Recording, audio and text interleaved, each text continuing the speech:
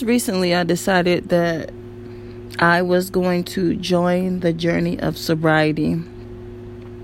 And not thinking that I had an issue, I thought I pretty much had it under control.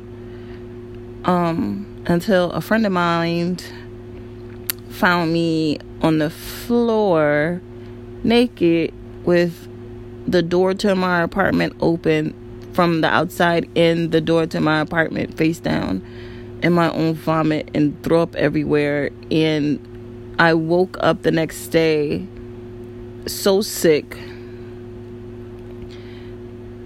and the hangover, I think I had alcohol poison, honestly, and I went on a binge drinking brigade.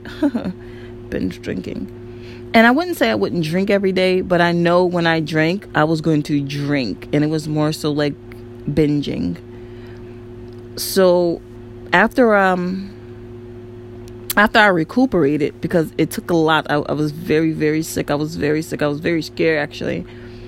I knew the next day, after my hangover session, I knew right then and there that day I couldn't drink anymore.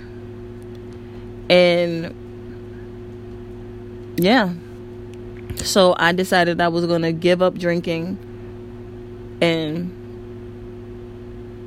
2 months and 2 weeks, 3 days of sobriety. So talk to you later.